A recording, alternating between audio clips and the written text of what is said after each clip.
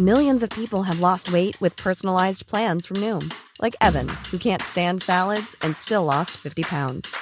Salads generally for most people are the easy button, right? For me, that wasn't an option. I never really was a salad guy. That's just not who I am. But Noom worked for me. Get your personalized plan today at Noom.com. Real Noom user compensated to provide their story. In 4 weeks, the typical Noom user can expect to lose 1 to 2 pounds per week. Individual results may vary. If you thought the only way to get a more defined jawline with natural-looking results was through surgery, think again. Juvederm Volux XC is a non-surgical injectable gel filler that improves moderate to severe loss of jawline definition and can help you achieve natural-looking results with little downtime. Even better, this improved definition lasts up to 1 year with optimal treatment. No maintenance required. Improve jawline definition for a smooth, sculpted look with Juvederm Volux XC. For important safety information and to find a licensed specialist, visit Juvederm.com. That's Juvederm.com. Not for people with severe allergic reactions, allergies to lidocaine, or the proteins used in Juvederm. Common side effects include injection site redness, swelling, pain, tenderness, firmness, lumps, bumps, bruising, discoloration, or itching. There's a risk of unintentional injection into a blood vessel, which can cause vision abnormalities, blindness, stroke, temporary scabs, or scarring. Talk to a licensed specialist to find out if it's right for you.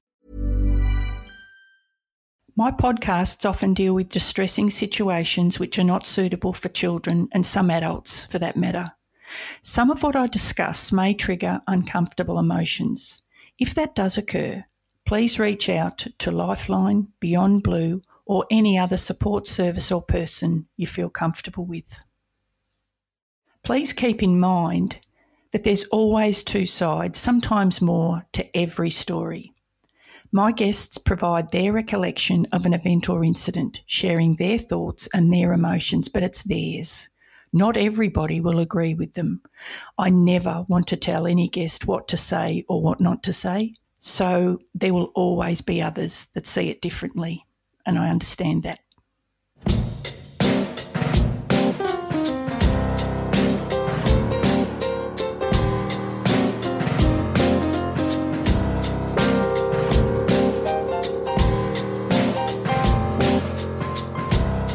Hello, I'm Narelle Fraser.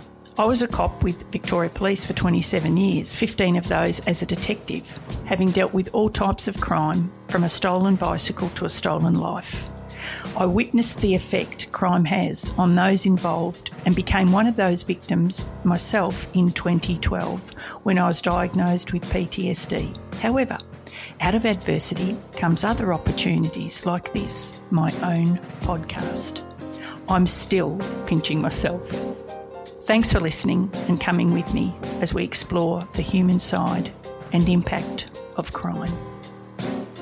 They locked me in this little cell, and so I was in there for 4 days, and it just you go crazy in there. It's really, really full on.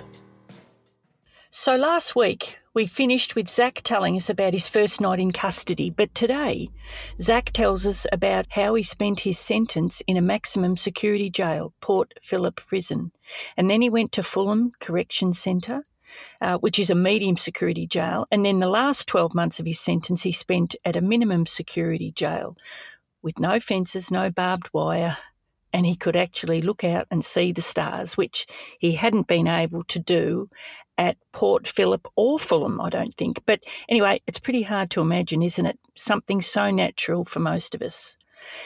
Zach tells us some pretty harrowing tales about his time in maximum and medium security, including a traumatic 4 days in isolation and the desperate measures that inmates go to on the methadone program to try and get that hit again. I must admit I was pretty flippant, or very flippant actually, in my initial introduction in week 1, where I made light of Zach being in isolation due to COVID. But when you hear about an incident where he was in isolation in jail for 4 days, I don't think I'll ever make that comment again. Oh my goodness. It was hard to listen to, and I don't think Zach wanted to relive it again either, to be honest. Zach talks about when he found out that he'd be paroled. And again, I keep saying it, but it's just so hard to imagine. He described the last 12 days of being inside, knowing that he was going to be paroled in 12 days, was like the night before Christmas when as a kid you can't sleep for excitement. What about the guards? How did they treat you that first night at MAP?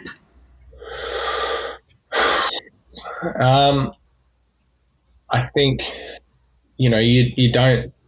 I didn't really see myself as a criminal. The guards don't know what you're in for that early, and so they don't know if you're a murderer, or if you're just an idiot like me who's crashed the car and almost killed people, So they don't know what my level of criminality is, and so you get the same treatment. So they're very, very stern, and they expect you to already know everything you're supposed to do.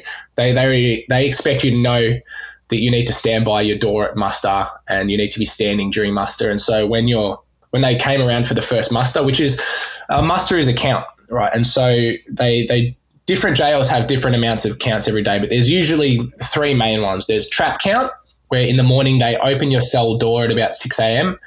and they require a verbal response from you to make sure you're alive. Then there's a lunch muster where they call muster and you stand by your cell door and they count every prisoner there. And then there's a lock-in muster where, you stand by your door and then they lock you in your cell.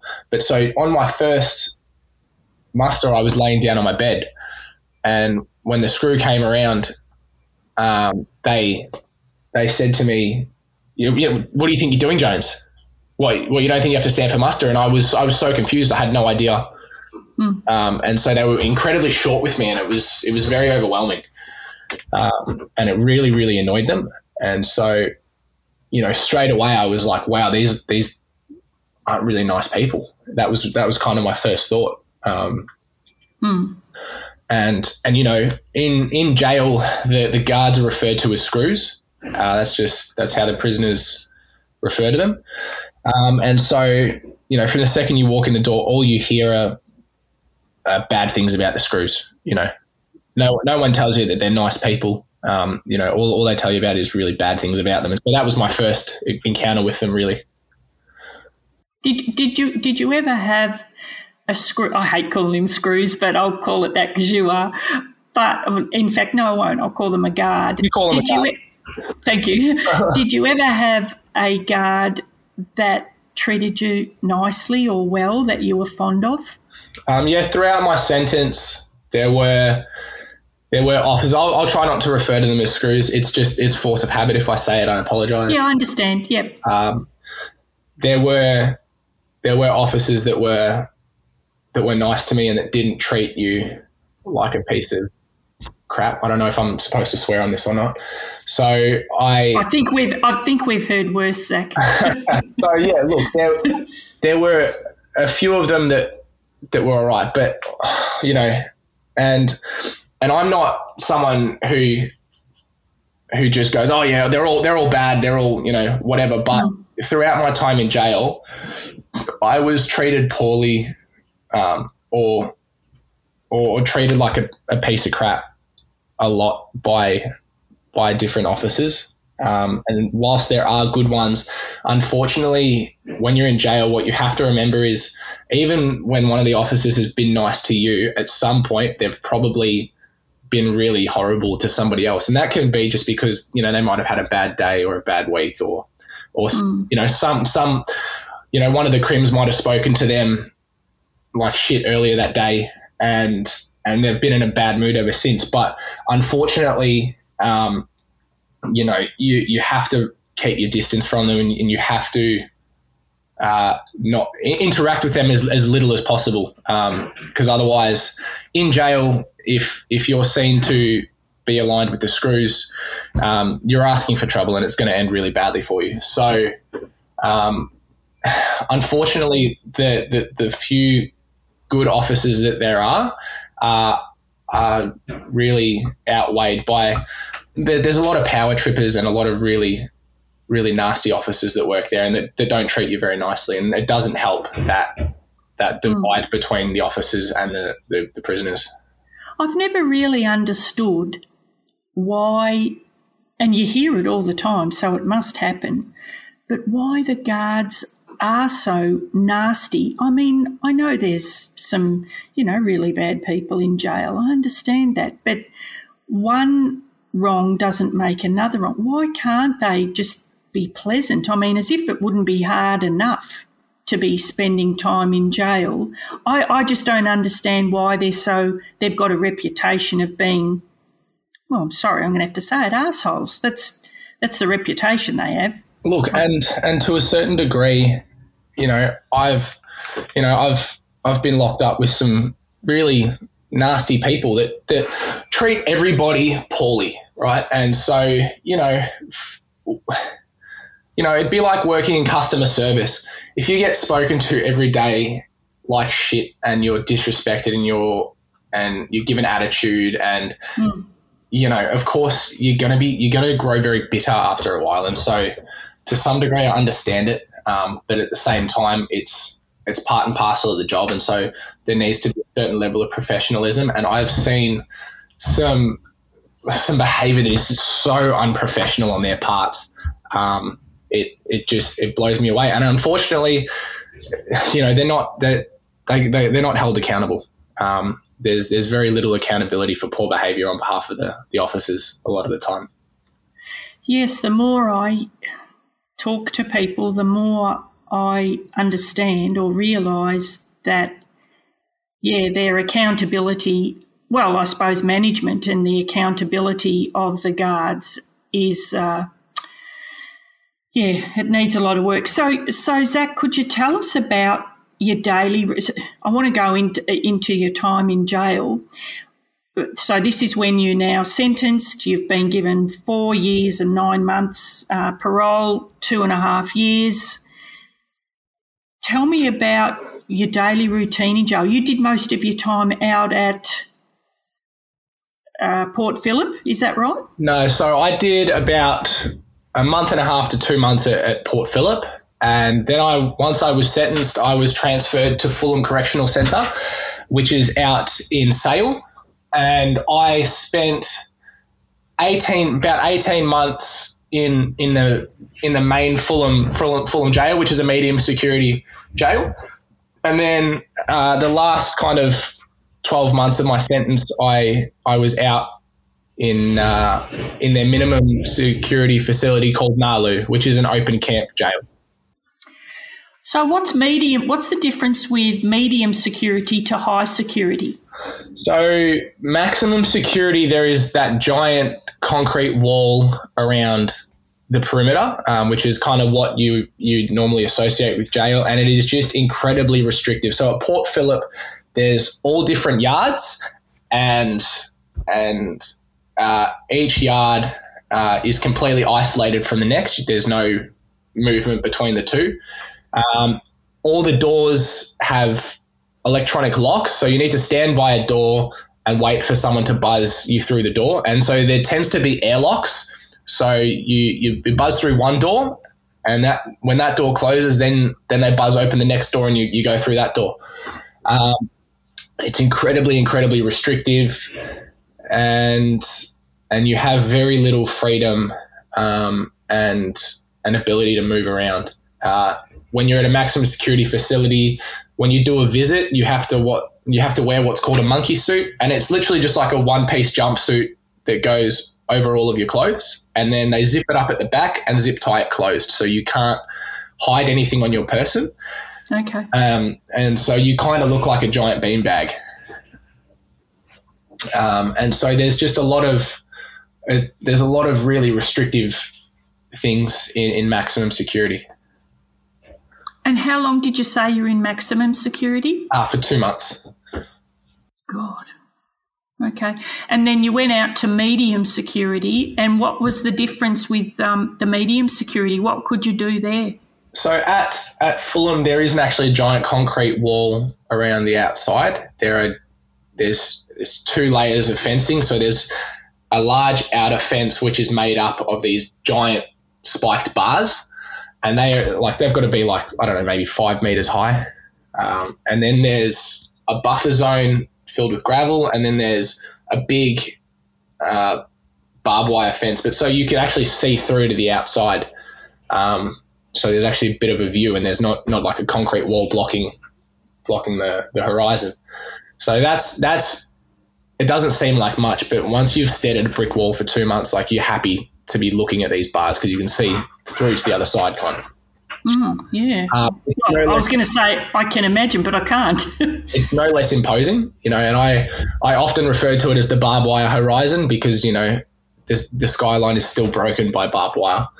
But so you can move around the jail a lot easier. So there's a lot of different units, and when I say units, it's like a housing facility. So there's Wellington, Yoorroong, L1, L4, L7, L10. There's little lodges in each unit that you can kind of progress to.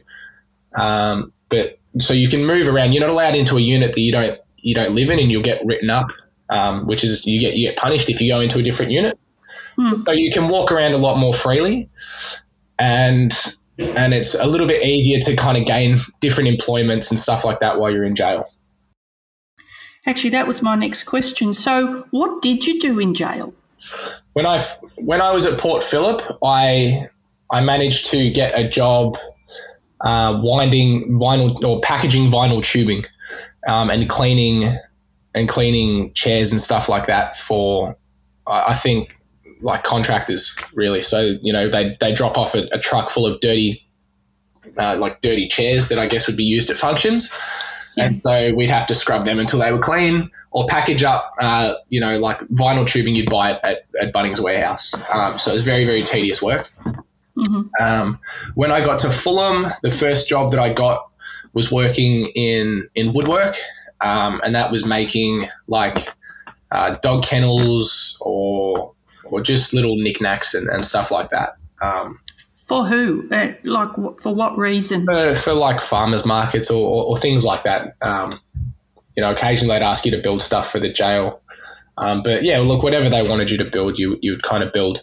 And I was working there until 2 chisels were stolen from the woodwork facility. And when that happened, I was taken to the slot, and slot is isolation. They thought that I had something to do with it, which I didn't. But so they took me to the slot, and I was put in isolation, and that is torture, to say the least. They asked me, where the chisels went, and who I thought had them, and even if I did know, I couldn't have told them anyway, because then, if you tell the screws, if you dob on anybody, you get branded a dog, and you would have to, if you didn't leave the jail in a stretcher, you'd have to leave the jail for your own safety. But so, when I didn't tell them anything, they put me in the slot, and they said, well, at this point, we think you've done something and you're going to Barwon. And they locked me in this little cell, and it's all one color. So it's kind of sensory deprivation. Everything in there is one color, the floor, the ceiling, the bed, what you're wearing, it's all green. And so I was in there for 4 days, and it just, you go crazy in there. It's really, really full on. And you've got nothing to do. You can't do anything. You just sit there. And then, they kind of just casually strolled up, after 4 days and go, oh yeah, we're releasing you back out. But you won't be working at woodwork anymore. And so then they let me out, and, I was really messed up after that. And it was just 4 days. People do years in the slot, and I don't know how, but, yeah, I've never been so happy to walk out to a jail. Hey, can we go back a bit, Zach? There must be, and psychologists or psychiatrists would probably know this, but I wonder the reason behind making it all the one colour. I mean, I think I sort of get why they would, but I wonder why they chose, that colour. And that must be, as you said, that must be torture. Oh, it is. And I think it's referred to as sensory deprivation. And yeah. And when everything's monotone, it does drive you a little nuts. And it's it's really echoey in there. So any noise you make is amplified. But so the only thing that's a different color is you have a stainless steel toilet and wash basin. It's all in one. So it's like you got your toilet and then the top of it is where you wash your hands. And so that is silver. And so literally you'd stare at that because it's the only thing that's not the same color. And yeah, look, it is. It's torturous. It's punishment. You know, it's not supposed to be nice. It's just horrible. Hello, guess who? Me again. Hey, excuse the interruption, but it's a very important interruption. We've decided to put on a show for you, my listeners, who've hung in there and waited, as we have, to get this thing up and running. The show is called The Groomer, and it's about an investigation that I was part of which centred around the distorted world of a pedophile. It's pretty raw but educational, where I also talk about online grooming with a special guest and the damage that online grooming, or grooming in general, causes to all those involved. So please come and join me on Saturday, the 19th of March 2022 at the Village Roadshow Theatrette, the State Library, 179 Latrobe Street in Melbourne. 7 p.m. start, goes till about 9. The tickets are through Eventbrite. COVID rules will apply, and you know the go. Masks, no kissing, no hugging, no smooches, no holding hands, no personal displays of affection. And that's just for me. Hope to see you there. Bye. So is there anything that, apart from your mum coming to see you, and I understand with COVID she couldn't, but is there anything that you looked forward to in jail? It sounds a ridiculous question, but I'll ask it anyway.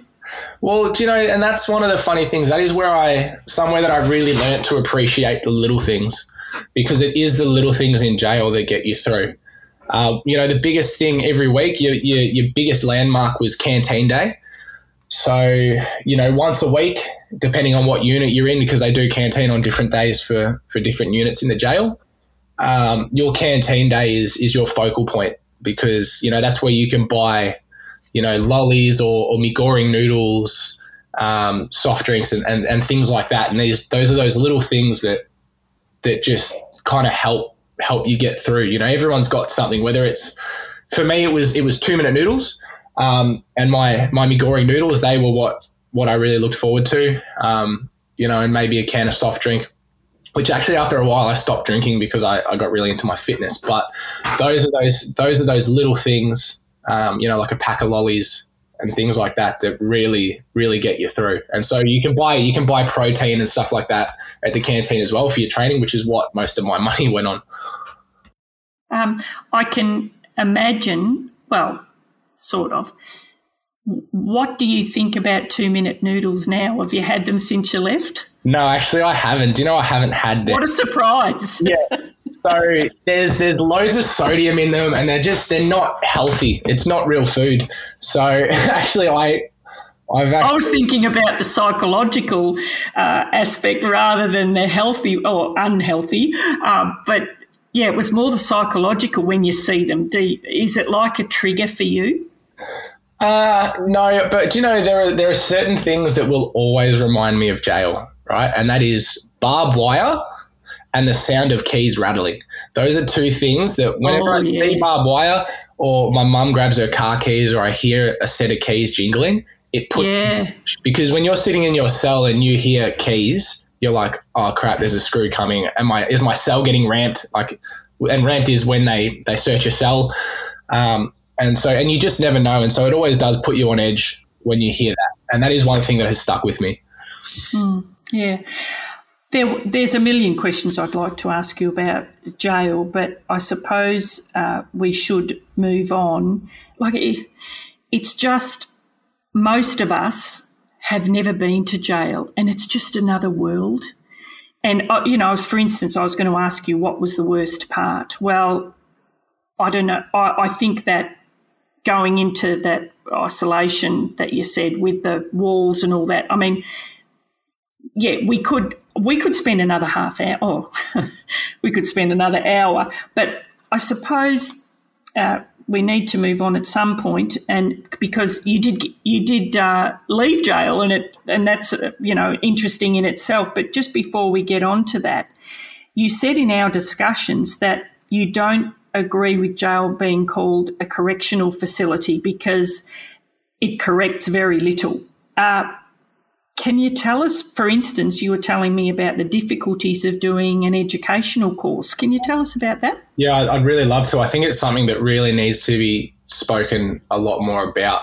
I think in jail they offer these kind of half-assed educational programs, like a small business course, for example. I managed to finally, from the second I got to Fulham, I was trying to get into distance education and try and get some kind of, degree or qualification under my belt. I wanted to do like nutrition or something like that. And I was told by the lady who runs all the education that I only had 2.5 years non-parole period, and it would take me 12 months to get enrolled in something.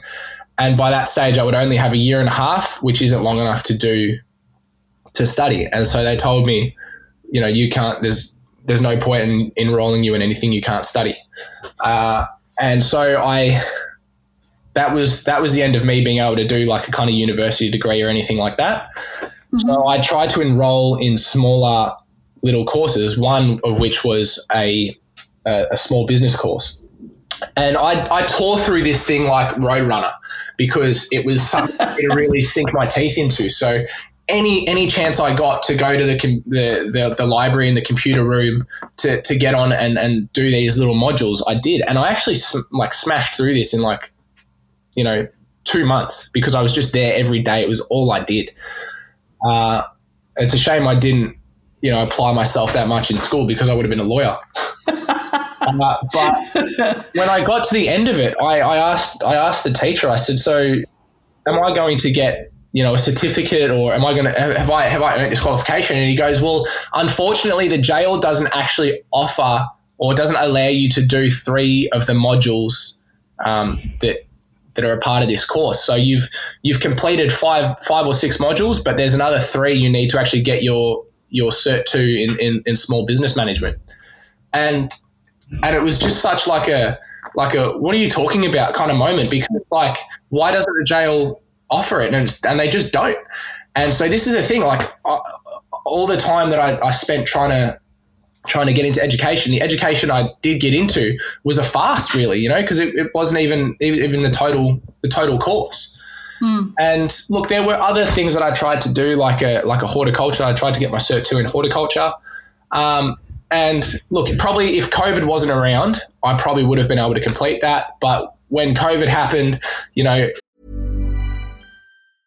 Normally, being a little extra might be a bit much, but not when it comes to healthcare. That's why United Healthcare's Health Protector Guard fixed indemnity insurance plans, underwritten by Golden Rule Insurance Company, supplement your primary plan so you manage out-of-pocket costs. Learn more at uh1.com. Cool fact, a crocodile can't stick out its tongue. Also, you can get health insurance for a month or just under a year in some states. United Healthcare short-term insurance plans, underwritten by Golden Rule Insurance Company, offer flexible, budget-friendly coverage for you. Learn more at uh1.com. Quality sleep is essential for boosting energy, recovery, and well-being. So, take your sleep to the next level with Sleep Number. With a Sleep Number smart bed, you can individualize your comfort level and enjoy a better sleep night after night. J.D. Power ranks Sleep Number number 1 in customer satisfaction with mattresses purchased in-store. And now the Queen Sleep Number C4 smart bed is only $1,599, a saving of $300, only for a limited time.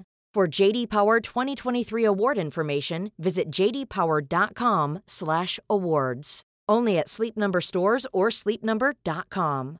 How would you like to look 5 years younger? In a clinical study, people that had volume added with Juvederm Voluma XC in the cheeks perceived themselves as looking 5 years younger at 6 months after treatment. Look younger, feel like you. Add volume for lift and contour in the cheeks with Juvederm Voluma XC. Reverse signs of aging by adding volume to smooth laugh lines with Juvederm Volure XC. For important safety information and to find a licensed specialist, visit Juvederm.com. That's JUVEDERM.com. Not for people with severe allergic reactions, allergies to lidocaine, or the proteins used in Juvederm. Common side effects include injection site redness, swelling, pain, tenderness, firmness, lumps, bumps, bruising, discoloration, or itching. There's a risk of unintentional injection into a blood vessel, which can cause vision abnormalities, blindness, stroke, temporary scabs, or scarring. Talk to a licensed specialist to find out if it's right for you. The teachers couldn't come to the jail. So, but yeah, getting into education is so hard. And I think when I first got to Fulham, the first thing they asked me is, do you need to be on the methadone program or anything like that? And they asked me that before, do you want to complete education? And I think that just summarizes the jail's stance on education. Like it's not that important to them. They'd rather put you on drugs or whatever than educate you and actually help you turn your life around. And so that's from the jail side. That's kind of all they offer in terms of education. But then you're surrounded by career criminals and stuff, and people who have no interest in turning their lives around. So you're not supported by your peers, in terms of you should go do education and stuff like that. Like it's just the people you're around aren't encouraging you. I would imagine you were quite one of a kind in a way for wanting to better yourself while you're inside. But then again, I suppose you knew that you were getting out at some point, whereas a lot of them in there, they probably haven't got a release date, or it's just so far into the future that they just can't imagine, they lose all hope of, trying to improve themselves. And why they might think, why would I? I think unless you're Julian Knight, you're getting a release date. You're going to get out at some point, with a few exceptions like the likes of Julian Knight or, Martin Bryant, people like that. You are going to get out eventually. I was in jail with people who have murdered other people who have gotten out, and so people get a release date. But I think for me, I've always said in jail, the best thing you can do is go with the grain and go with the flow. And, to my own detriment, I ignored that a lot because I didn't want to be a career criminal and I didn't want to keep going down the path that I'd been down. I wanted to write this book and I wanted to help people change and I wanted to be the best version of myself that I could be. That really, really annoyed a lot of people. Yeah. Zach, when did that mindset start? So you go in there, I'm sorry, it's just the way it is. You go in there a druggie. Yes. Harsh, but that's how it is. So you just mentioned then about a methadone program that you're asked about that. When did you change from being a drug user? I shouldn't say druggie, a drug user to... You got to call a spade in a row. Like I was a junkie. That's a fact of life. That's not you being unreasonable. Oh, God. Yeah, I just find, you just don't imagine junkies to be such lovely young men. But anyway, all right, so let's go. So when did your mindset change from I'm a junkie to... I think I'm going to have to make the most of this and do what I can and be a better person? Yeah. So, I mean, there were a few big signs. So for me, before I went to jail, I thought I was the biggest piece of shit in the world. I thought I was such a scumbag. I hated every fiber of my own being. I was so disgusted in what I'd done and what I'd become, and I thought I was beyond saving. So when I went to jail, I was put next to really, really bad people who don't have a good heart, who don't care, who don't have a soul, who are just cold individuals. And when I met those people, I was like, wow, I have a heart. I'm not I'm not a bad person. I've done bad. I'm not as bad as I thought I was. Yeah. And so, and in the same light, you know, I'd see, you know, 50-year-olds who could not function without being high. And, you know, that in jail, there's people who are on the methadone program, you know, they'd get back to the unit and they'd quickly throw up. And what they were doing is they were throwing up their methadone, and then, you know, they'd sell it to other people, and other people are drinking, you know, this oh my vomit God, to get high. And when I thought, because look, and I'll admit, you know, I sunk to the level of using needles. I never shared needles, but you know, that's why I do refer to myself as a junkie, because as far as I'm concerned, if you use needles, you are a junkie. So. Yeah. And when I got to jail, I thought, you know, there's nothing lower than that. And so when I got to jail and I saw people, you know, drinking other people's spit and vomit, and I saw people sharing needles and stuff like that, and how many people in the jail had hepatitis, I was like, wow, I'm really not as helpless as I thought I was, because I'd never do that. And I think looking at that, I was like, Jesus, if that's where you know, things lead. If that's where I'm heading. Yeah, if that's where I'm heading, oh my God, I've got to get off this ride. And I think I was so disgusted by some of the things that I saw that it really helped me realize I wasn't as helpless as I thought I was, because I'd never, you know, I wouldn't stoop to those levels to get on drugs.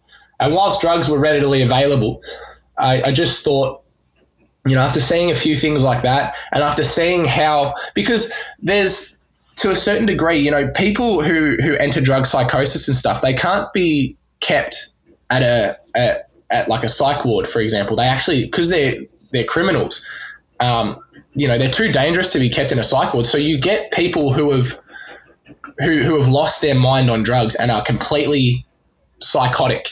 And when you see them in jail, they're so unpredictable, and they're so dangerous. And that's what's happening. Like, it's a testament to the ice epidemic. There are so many people in jail like that are completely chemically cooked. And in seeing that, I realized I hadn't got there yet, and I could stop. You know what I mean? And I had the perfect opportunity to stop, because, you know, whilst drugs were everywhere, I didn't want to. They're expensive in jail and they cost a lot, and I didn't want to do that. And so for the first time in my life, I had the realization that drugs had never resolved any issue that I'd used them to try and resolve. So I was going to try something different. And I had no idea what that looked like at the time. And, you know, I was dreaming of using drugs for 12 months into my sentence. And it took that 12 months to really shake the physical addiction to drugs. But I refused to get on the methadone program. I even refused when you get to jail, because smoking is banned in jails. You can go on the nicotine patch program, and before I'd ever been in jail, I said no to it. And the person that offered, the worker who said, look, do you want to get on nicotine patches? And I said, no, thank you. I want to try and quit smoking. They go, oh, that's really good, because they'll bring you nothing but trouble. And then from the second I walked in the yard for the first time, the first question any prisoner asked me was, hey, you on the patch? And the reason for that is because prisoners have worked out how to boil the patch in water and vinegar, and then soak it in tea leaves and smoke those tea leaves, and they call them patchies, but so it's essentially a tea cigarette, but the nicotine from the patch is soaked into the tea leaf. And so people get savagely bashed because of politics surrounding patches and who's cooking whose patch and all that kind of stuff. And so I'd inadvertently dodged a bullet there, because, you know, I've seen people get stabbed because they've given their patch to somebody else when they'd agreed to give it to one person. And all these little things really helped motivate me to just stay away from any drugs and stuff like that. You know, call me naive, but I just can't get over the amount of drugs that you say, and I have no doubt that you're telling me the truth because I hear it all the time, that there's so many drugs available in jail. the only way that could come into jail is through dodgy guards, dodgy admin, dodgy management. Am I on the right track? Yeah, absolutely. You got to put two and two together. There's only a certain amount of ways that drugs can get into the jail. And for a while, drones were dropping stuff off, but that's kind of stopping now because the jails have started to get on top of that. But, certain things can come in through visits, certain small packages and stuff like that. But I've seen ice pipes in jail, and you can't smuggle that through a strip search. You can't. You're right. Yeah. You can't put a glass pipe in your butt. Like that just can't happen. And so that has to come from somewhere else.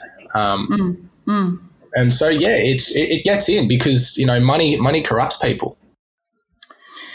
Oh God, it just does my head in. Hey, when your mum was able to visit, and I understand COVID stopped all that, but when she was able to visit, I can't imagine what it was like when she'd then leave.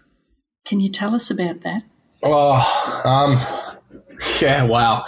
So my mum and my best friends and stuff, they'd come and visit me every weekend. At Fulham, the visits are just Saturday and Sunday. And so, that was really, other than canteen, it was your main focal point of the week, was making it to the weekend to see your family and friends. And when you walk in, you see them sitting at the table and it's so loud in there and there's guards walking around everywhere and it's just so nice to see them and, you wrap your arms around them and you give them a hug and you tell them you love them and they ask you how you're doing and you're not doing well, but you tell them you're doing fine. And they ask you, are you safe? Are you happy? And you're not, but you tell them you are. And for that, for that hour or couple of hours, however long you're lucky enough to get, because the officers can just come up at any point and say, yep, that's it. You guys have got to move out. We need to bring other visitors in. You're locked up. And there's no arguing with them. So for that hour or 2 hours, you pretend you're not in jail. And when it ends, the first thing that comes to your head is a strip search, because as soon as you finish your visit, you get strip search. Oh, yeah. Okay. Right. So that little bit of that little glimmer of hope that you manage to scrape from a visit is instantly stripped away from you, and 5 minutes after I give my mum a kiss on the cheek, I'm naked in front of two officers, and there's no getting over that. That's never easy. And while I learned to make jokes about it and you get used to it and you get kind of thick skin about it, it still just sucks.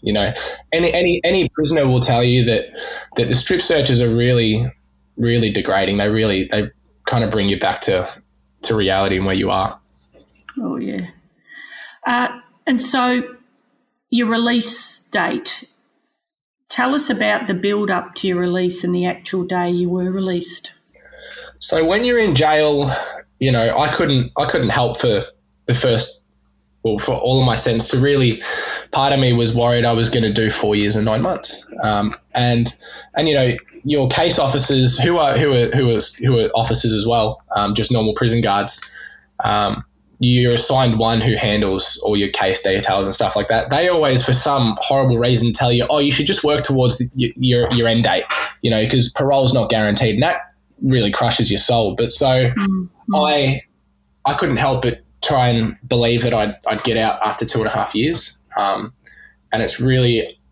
it's not common that people get their earliest. Doesn't matter how well they behave and how well they do everything. You don't get your earliest date. It's just, unfortunately, the system just doesn't work like that. So, and I was actually very lucky. I got out, 6 or 7 days after my earliest. So I was super, super happy with that. So why were you that fortunate?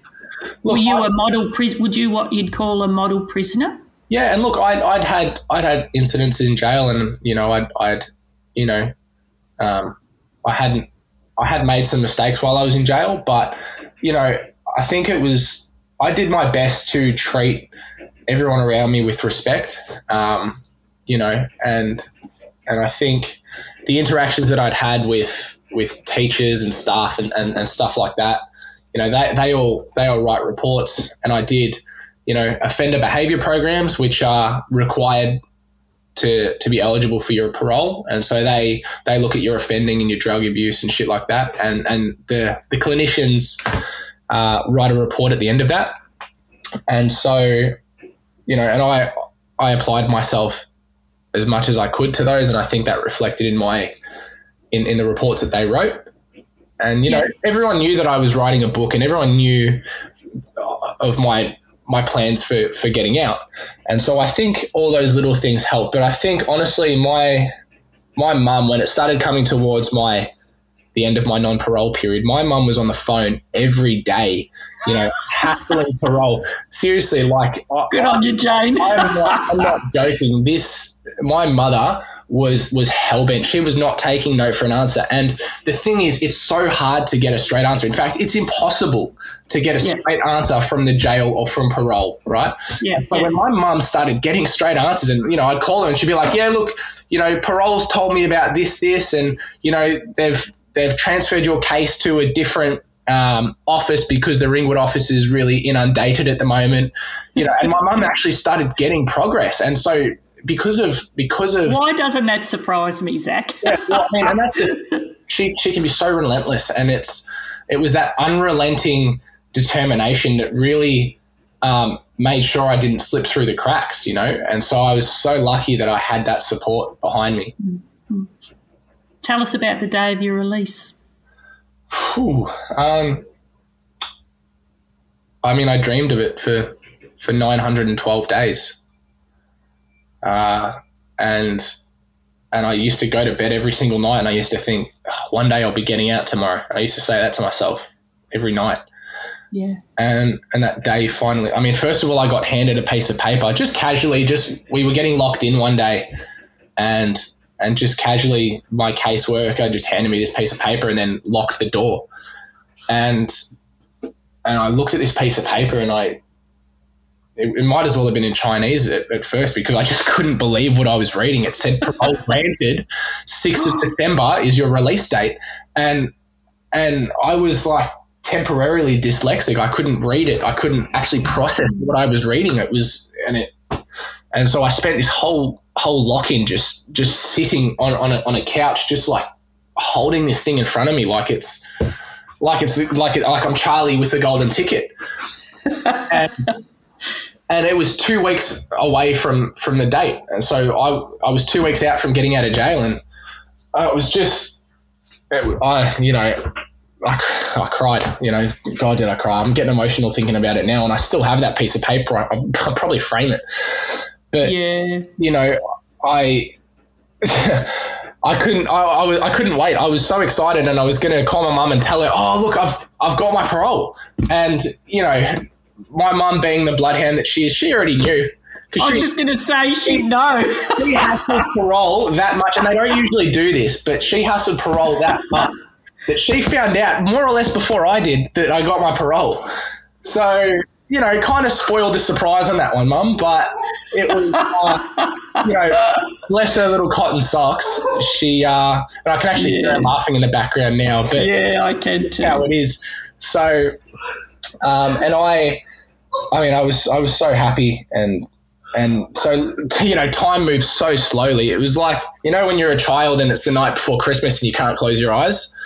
Yeah. And that's what it was like for 12 days until I got out of jail. But that day came around fast, and you know, in jail, you know, I made some really close friendships. When you live and breathe with somebody and you're in a struggle together, you get really close. And so I'd seen, you know, countless of those really close connections that I'd made get out, and I know how painful and bittersweet it is, because you're happy to see your friends go, but, you know, you don't want them to go because you don't want to not have them as a kind of like as a support. And so, you know, and for the first time I was leaving my friends behind, and that's bittersweet too, because it's, you know, like there are some grouse people who, like me, have just made some really poor choices and they want to turn their lives around. And, you know, so now I'm leaving them, and now they've got to kind of battle on without me. So that was really bittersweet. But I remember walking out the front gate, and because when you're getting out of jail from Nalu, they still have to take you back into the main prison because you have to go to medical first, and you have to go do your property and all that kind of stuff. And so they walked me through the car park to the main, and I actually saw my mum getting told off by an officer. She wanted to record me walking out of the jail, and they're like, no, you can't record a prison. That's like a security risk. You can't do that. Yeah. And so I couldn't go up to her yet, but I said, hey, Mum.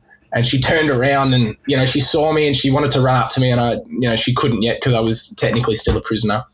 Yeah. And so it kind of ruined the initial, that running up to each other in slow motion and giving each other a hug. Yeah. Kind of ruined that moment. But so then for about 45 minutes to an hour, I was getting processed in the main, and then I walked out with my bags. And that was it. And they kind of just like, don't let the door hit your ass on the way out. And it's like, oh, okay. And you're still after 2.5 years, you're institutionalized. And even walking to my mum's car with my bags, I'm just waiting to get tackled by a security guard. Yeah, or tapped on the shoulder. Yeah, hang on, there's been a mistake, mate. You got to come back in. You're not leaving today, or something like that. Oh, yeah. And I got to the car, and I wrapped my hands around my mum, and I gave her a hug, and she saturated my t-shirt. Did you cry? Yeah, look, I shed some tears too. It was just, I've been waiting for it for 2.5 years, and I've been working so hard on myself, and I was finally at that moment where I got to start living the rest of my life. And me and my mum, we had the radio up full blast, banging all our favourite music, singing like idiots. Yeah. And we stopped on the way home, and I had sushi for the first time, and I was looking around me, and because in jail everyone trains and everyone's always working out, so everyone's really muscly and like super super fit. Okay. And I'm walking around going, wow, everyone looks so small and frail out here. I thought you were going to say the opposite and think everyone's so bloody fat. No, everyone looks small and frail, and it's like, wow, okay. Righto. No, and so I had to get used to wearing a mask because they tried to do the mask wearing in jail for a while, but it wasn't really effective, and getting a bunch of criminals to cover up their face isn't really a smart idea. It was also, good point. A lot of the really old school criminals, would tell me, like, before COVID, if you used to cover up your face, they'd assume you're trying to start a riot, and they'd lock the whole jail down. And so they couldn't believe that guards are actually telling them to cover up their face. But so when I was out, I started having to get used to wearing a mask because you got to be COVID safe and all of that. And it was incredible. There were so many little things that I've had to kind of get used to. So for example, when I got out to Nalu, you live in 4-man cottages, and you have a knife block that has 9 knives in it, 4 steak knives, and then like a bread knife, a couple of kitchen knives and stuff like that. And they're untethered, so it's a real trust thing out there because you cook all your own food out at Nalu. So and when they come around on muster, all the knives have to be in the knife block, and if they're not, well, it's a big problem. It's like the missing chisels. Yeah, it's like the missing chisels, and it's like, where are the knives, guys? Like, and it's really serious. And so, when I got home, one day I was in the kitchen and I was cleaning up, and I turned around and one of the knives went in the knife block, and I actually had anxiety. I'm like, oh my God, where's this knife? And my mum was like to me, Zach, relax, it's just in the dishwasher. And that's another thing that I forgot existed was a dishwasher. The first week I got out, I was washing everything by hand, and mum was like, what are you doing? Just put it in the dishwasher. Oh, okay, yeah, right. And so, there are little things like that I've just forgotten about, sitting out underneath the stars and looking up at the stars at night. You can't you can't see them at night because there's big spotlights or big lights that illuminate the yard, and you can't see the sky. And so, there have been so many little things that you wouldn't even think about that you take for granted. Pretty difficult listening, wasn't it? But it ended on a good note with Zach talking about being paroled and his overly excited mum waiting for him outside the prison, and as he says, starting the rest of his life. He had sushi for the first time, and how small and petite he found everybody, because everyone in jail works out and they're the size of mountains. So next week is the third and final part of my interview with Zach. He talks about freedom and the little things that nearly every one of us takes for granted, and how Zach is thankful for every day and how he treasures that.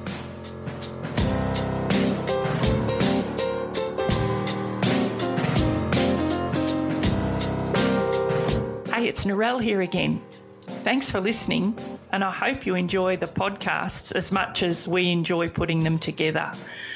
But to make sure you never miss an episode of Narelle Fraser Interviews, hit subscribe wherever you get your podcasts. And don't forget to leave a rating and even a review. And please share it with all your friends too. And again, thanks for joining us. We have got some amazing stories to tell. So thanks again. See ya.